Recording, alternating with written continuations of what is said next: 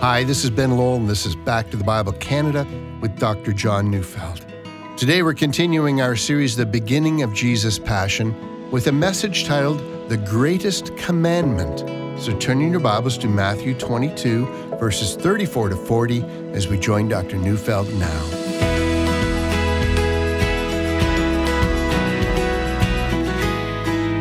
We live in a day when the word commandment is really not a popular word. It sounds like, a list of do's and don'ts. So why is it that the phrase list of do's and don'ts strikes us as negative? Well, in some ways it's not. I saw a website like, 10 do's and don'ts in a job interview, things like that. It's overwhelmingly popular, helps us succeed. But do's and don'ts in religion. I found one website that said, do this, don't do this. Unfortunately, there are many people, even in Christianity, who tell us we must do and don't do this in order to be a Christian, end quote. The site went on to say that because of this, it's turned a great many people away from the gospel. And then it went on to say, Christianity is not based on doing or not doing. Well, I've been thinking about that simply because this is not the only voice in Christianity that has said things like that. If the point being made is that we can't earn our way into heaven, well, true enough. But let's also be clear, shall we? The reason many people are turned away from the gospel is hypocrisy. The Bible says don't commit adultery. That's a clear don't. And because so many public Christian leaders didn't live by that don't, many people are turned from the gospel. Another don't is related to greed. And when some Christian leaders have used the gospel to line their pockets and become extremely wealthy, flying in personal private jets paid for by donors, a don't has been violated. That turns people from the gospel. See, I just don't agree that do's and don'ts turn people away from anything. Whether I'm servicing my motorcycle, cooking a meal for my friends, studying an important test, applying for a job, carrying on an effective relationship with my spouse or children or family. See, the world is filled with do's and don'ts. And we've been studying Matthew's chapter 21 to 25. Those are 5 chapters which center on Jesus during Passion Week and his disputes with the religious teachers and the authorities who gave leadership in the temple in Jerusalem. And so today I want to spend some time with a key dispute, one that involved the commands of God. Let's read the text, Matthew 22, 34 to 40. And when the Pharisees heard that he had silenced the Sadducees, they gathered together. And one of them, a lawyer, asked him a question to test him. Teacher, which is the great commandment of the law? And he said to him, you shall love the Lord your God with all your heart, and with all your soul, and with all your mind. This is the great and first commandment. And a second is like it. You shall love your neighbor as yourself. On these 2 commandments depend all the law and the prophets. See, our passage begins by saying that the Pharisees heard that Jesus had silenced the Sadducees. In the last encounter, the one about the resurrection of the dead, we see that he not only silenced them, but he so thoroughly mastered the debate with them and did so in the plain watching of the crowds. And since the matter was on the resurrection of the dead, Jesus clearly showed on that matter, he was in complete agreement with what the Pharisees taught on that matter. And so we'd have to believe that the Pharisees would have been delighted by the outcome of that debate, or were they?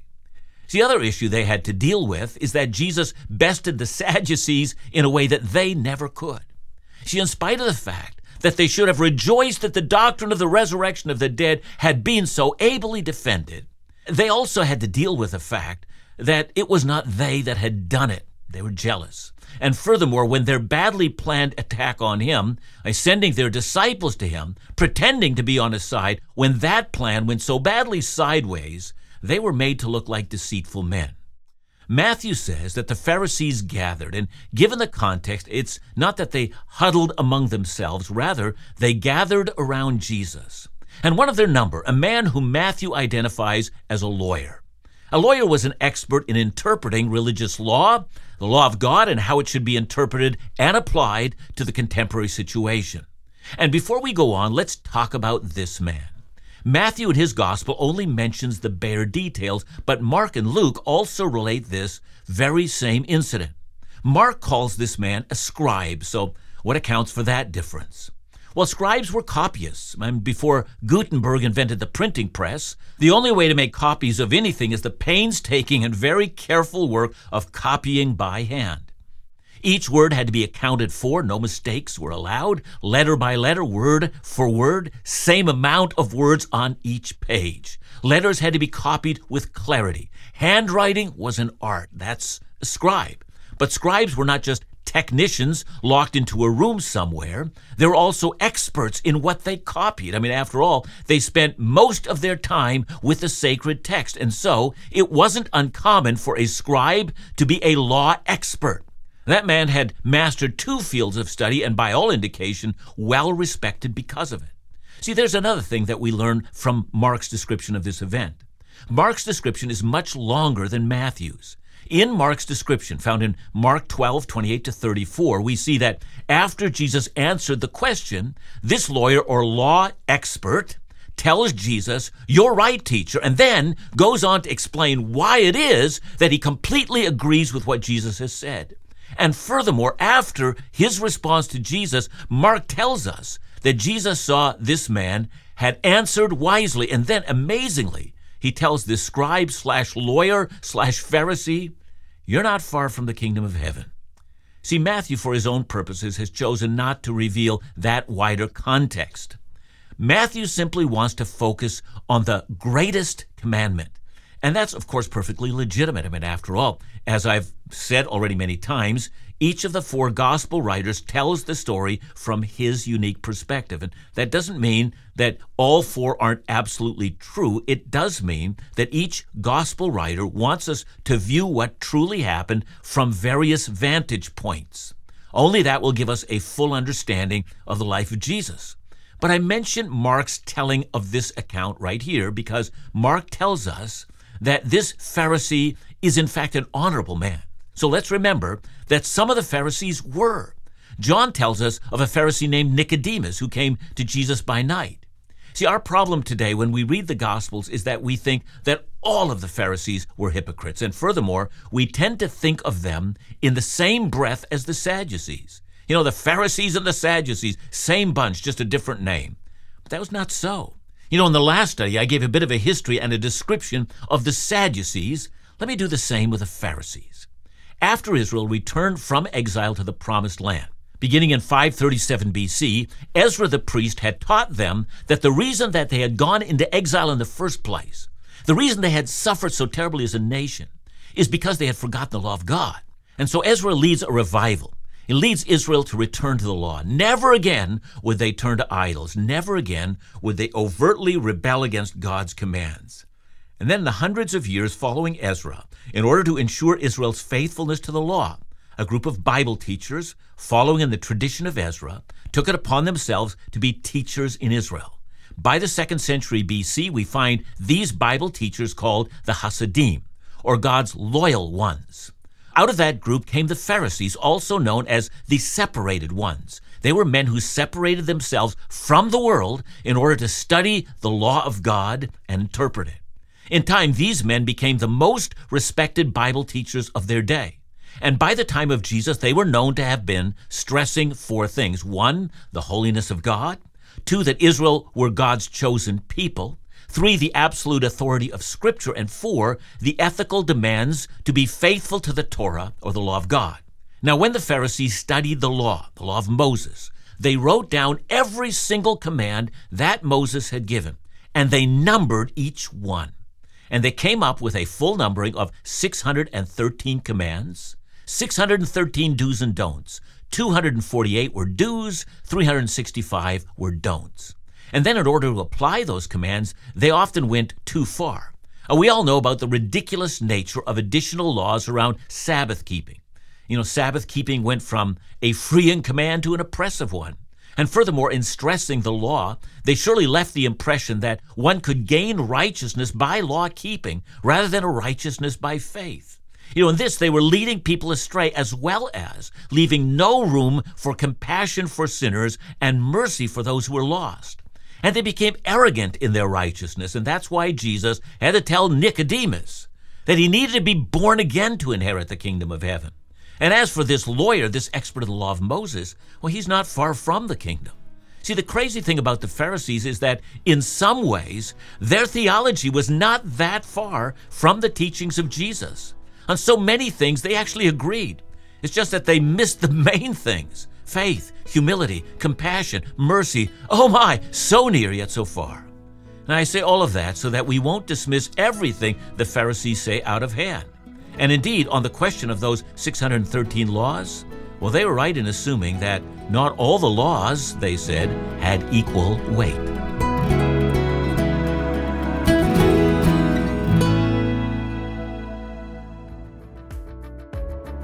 Do you have young adults in your life? Or perhaps you are a young adult and have questions on challenging topics about life and faith?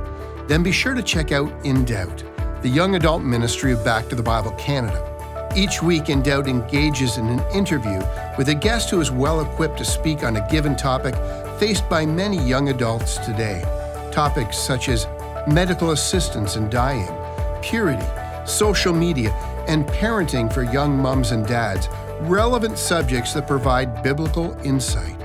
Guests like Andy Steiger, Kyle Eidelman, Sarah Zylstra, and Matt Smethurst have all appeared on the podcast to share their expert advice with the young adult audience. So be sure to check it out or pass along the information to the young adults in your life. Just visit indoubt.ca, download the In Doubt podcast wherever you typically listen, or call 1-800-663-2425 for more information.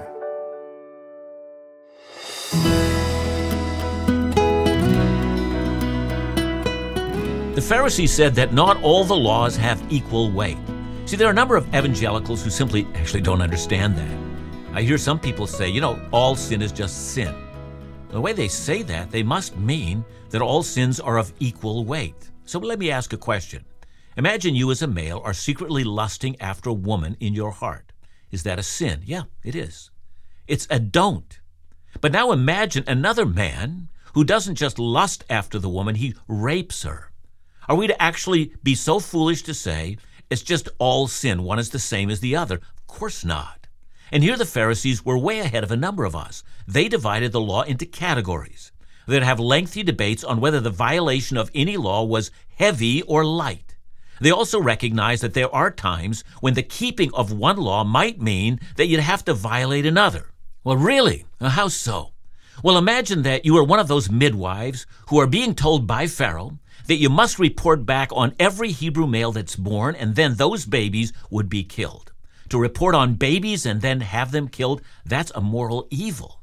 But to deceive someone, that's also a moral evil. And so one has two commands. Which one are we to keep and which one to reject? See, that's no different than those brave Dutch Christians in the Second World War who hid Jews from the Nazis. And so when someone is faced with two commands in which to keep one would have to mean to break the other, what should you do? And by the way, Jesus himself thought that way. If you go ahead to Matthew 23, verse 23, he condemns the Pharisees. He says, they've neglected the weightier matters of the law. See, he's using the same categories they used. And there Jesus will say, the weightier matters of the law are justice, showing mercy, and faithfulness. Tithing of everything, that's also a law of God, but it's a lighter command. And I mention all of that because Christians today struggle with the very same things. And I also mention that because in the end, the question of this honorable Pharisee, this lawyer who approaches Jesus in the temple on that day, this question is not a trap. He's not one of the hypocrites. This one Pharisee is, in fact, an honorable man who really does look for the way of God. And so his question is both simple and profound. Of the 613 commands that Moses has left us, which of these is the weightiest, the most profound, the one that stands at the top? It's not a matter of minor importance, because in the course of our lives, we all want to know which laws we concentrate on above all other things. Again, don't view this as the question of a man who knows nothing of the ways of God, or a man bound in legalism. It's a question also for us. What does God want us to do? Notice also that the answer that Jesus gives is not, those other commands are not important, so long as you're loving God. See, I think it's necessary to say, for there are those, and you know what I mean, who say, look, the only thing that God demands of us is love. And the tragic thing about saying that is that it's completely false, even while it's close to the truth. Consider the words of Paul. Romans 13, verse 10. Love does no wrong to a neighbor, therefore, love is the fulfilling of the law. That's to say, we don't render the law irrelevant now that we know about love. No, that's not what we learn. Rather, if you're going to understand the law properly, rather than legalistically, you'll have to understand that the law teaches what true love looks like. Not sentimentalism, not self-indulgent feelings, not the kind of love that knows nothing about truth and justice. The law is intended to teach true love. Let's go to the Ten Commandments. The Ten Commandments, which are the foundation of all the other laws, are written on 2 tablets. The first 4 teach us to love God, the last 6 to love others. So let's start with the last 6, the ones about loving others. Start with the first of those. Honor your father and your mother. Dishonor them, and you show disregard for those who gave birth to you. The next is the prohibition against murder. That should be obvious. To commit homicide is to hate. The next, you shall not commit adultery. But it's here in our society where we've got it wrong. When justifying our illicit sexual relationships today, people say such misleading things as, well, the heart wants just what the heart wants, and free to love whomever I will. But is that really love? When it destroys a marriage? Is it love for the wounded and devastated spouse that's left behind? Is it love for those who heard the vows of lifelong fidelity? Is it love for the children of that unity? Is it love for others who are now emboldened to also be lawless in their sexual misadventures? You see, the truth is that sinful human beings know precious little about love. We confuse love with self-indulgence, getting what we want, and then who cares about the consequences? Look now at the first 4 commands, the commands that teach us how to love God. Do you love God if you worship false gods? Do you love God if you're constructing an idol, so that your idol is not a representation of God at all? You're not loving God if God is an idol. Your God is the product of yourself. You're only loving yourself and your self-centered fantasies. It's not loving God if you're taking the Lord's name in vain. Is it loving God if you don't remember to take one day every week and dedicate it to worship? Wow, how easily we're deceived about true love. Now turn it the other way around. Let's say we're busy keeping the laws one after another, rigidly denying self to keep the law, and in the end, we're not loving at all. That was the problem with the Pharisees. And it's our problem as well. It's possible to care a great deal for the Bible, and yet to react bitterly when we see others violate the Bible, and then to feel no mercy or compassion for them and offer them no opportunity for grace. And so all that to say that the question the lawyer asked Jesus is a very simple question. Of all the laws, which one is the weightiest? Which is the greatest? Which one must we very carefully not violate? Notice the answer the Lord gives. First, he doesn't give his opinion. He quotes Scripture.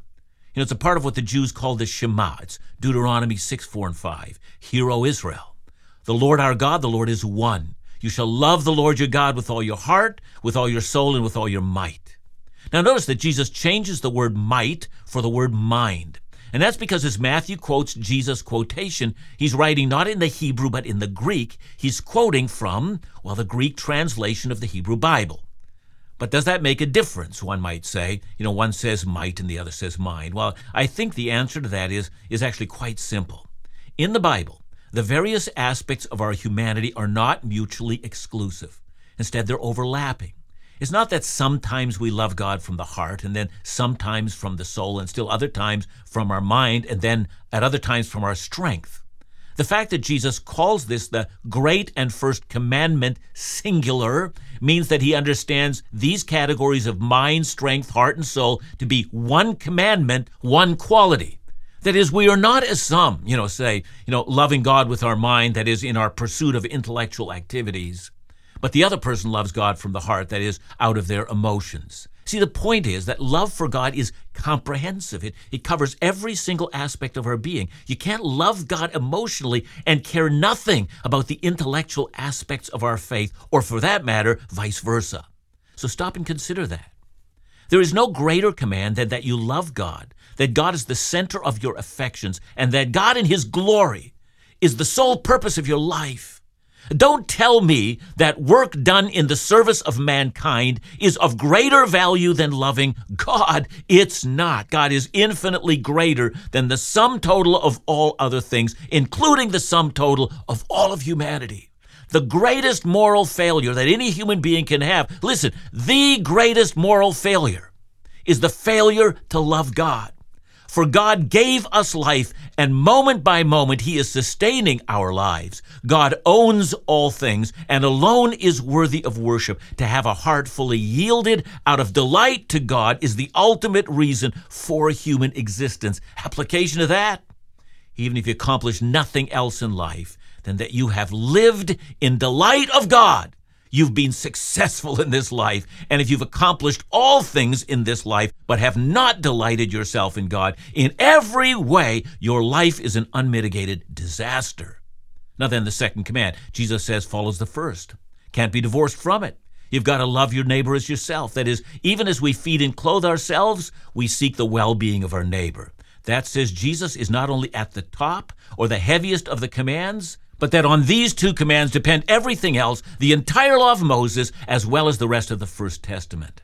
Let's make sure we understand. You can't separate these two commands. You can't love God and not love others. You can't truly love others if you don't love God. These two commands can't be separated. And furthermore, if you are to learn the commands of God, and out of that not to understand and practice love, you've learned nothing of the Word of God.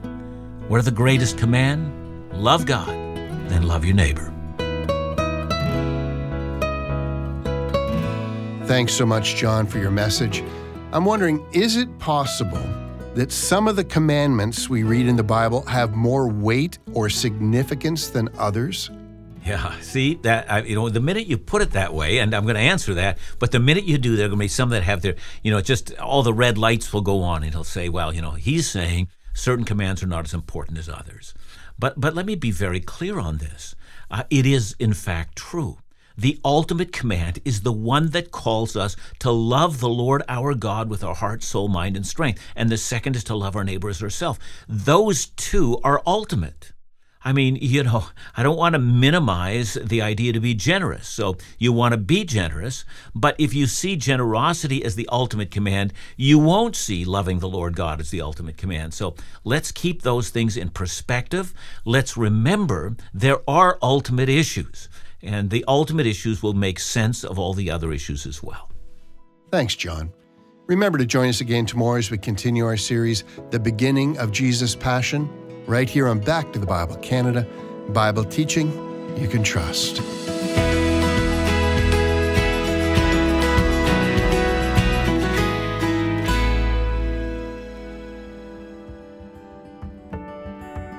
The Back to the Bible Canada Israel experience is a trip like none other, and I'm not the only one who thinks so. A supporter who attended our most recent trip said, listening to Pastor John teach the Bible while looking and breathing the air where the events he speaks about may actually have happened puts doubts of the authenticity of the Bible to rest.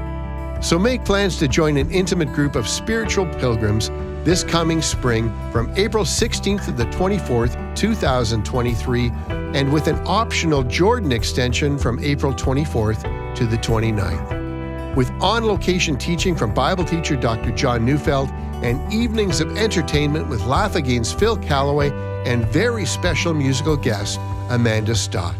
For more information, the trip itinerary, or registration forms, call us at 1-800-663-2425 or visit backtothebible.ca.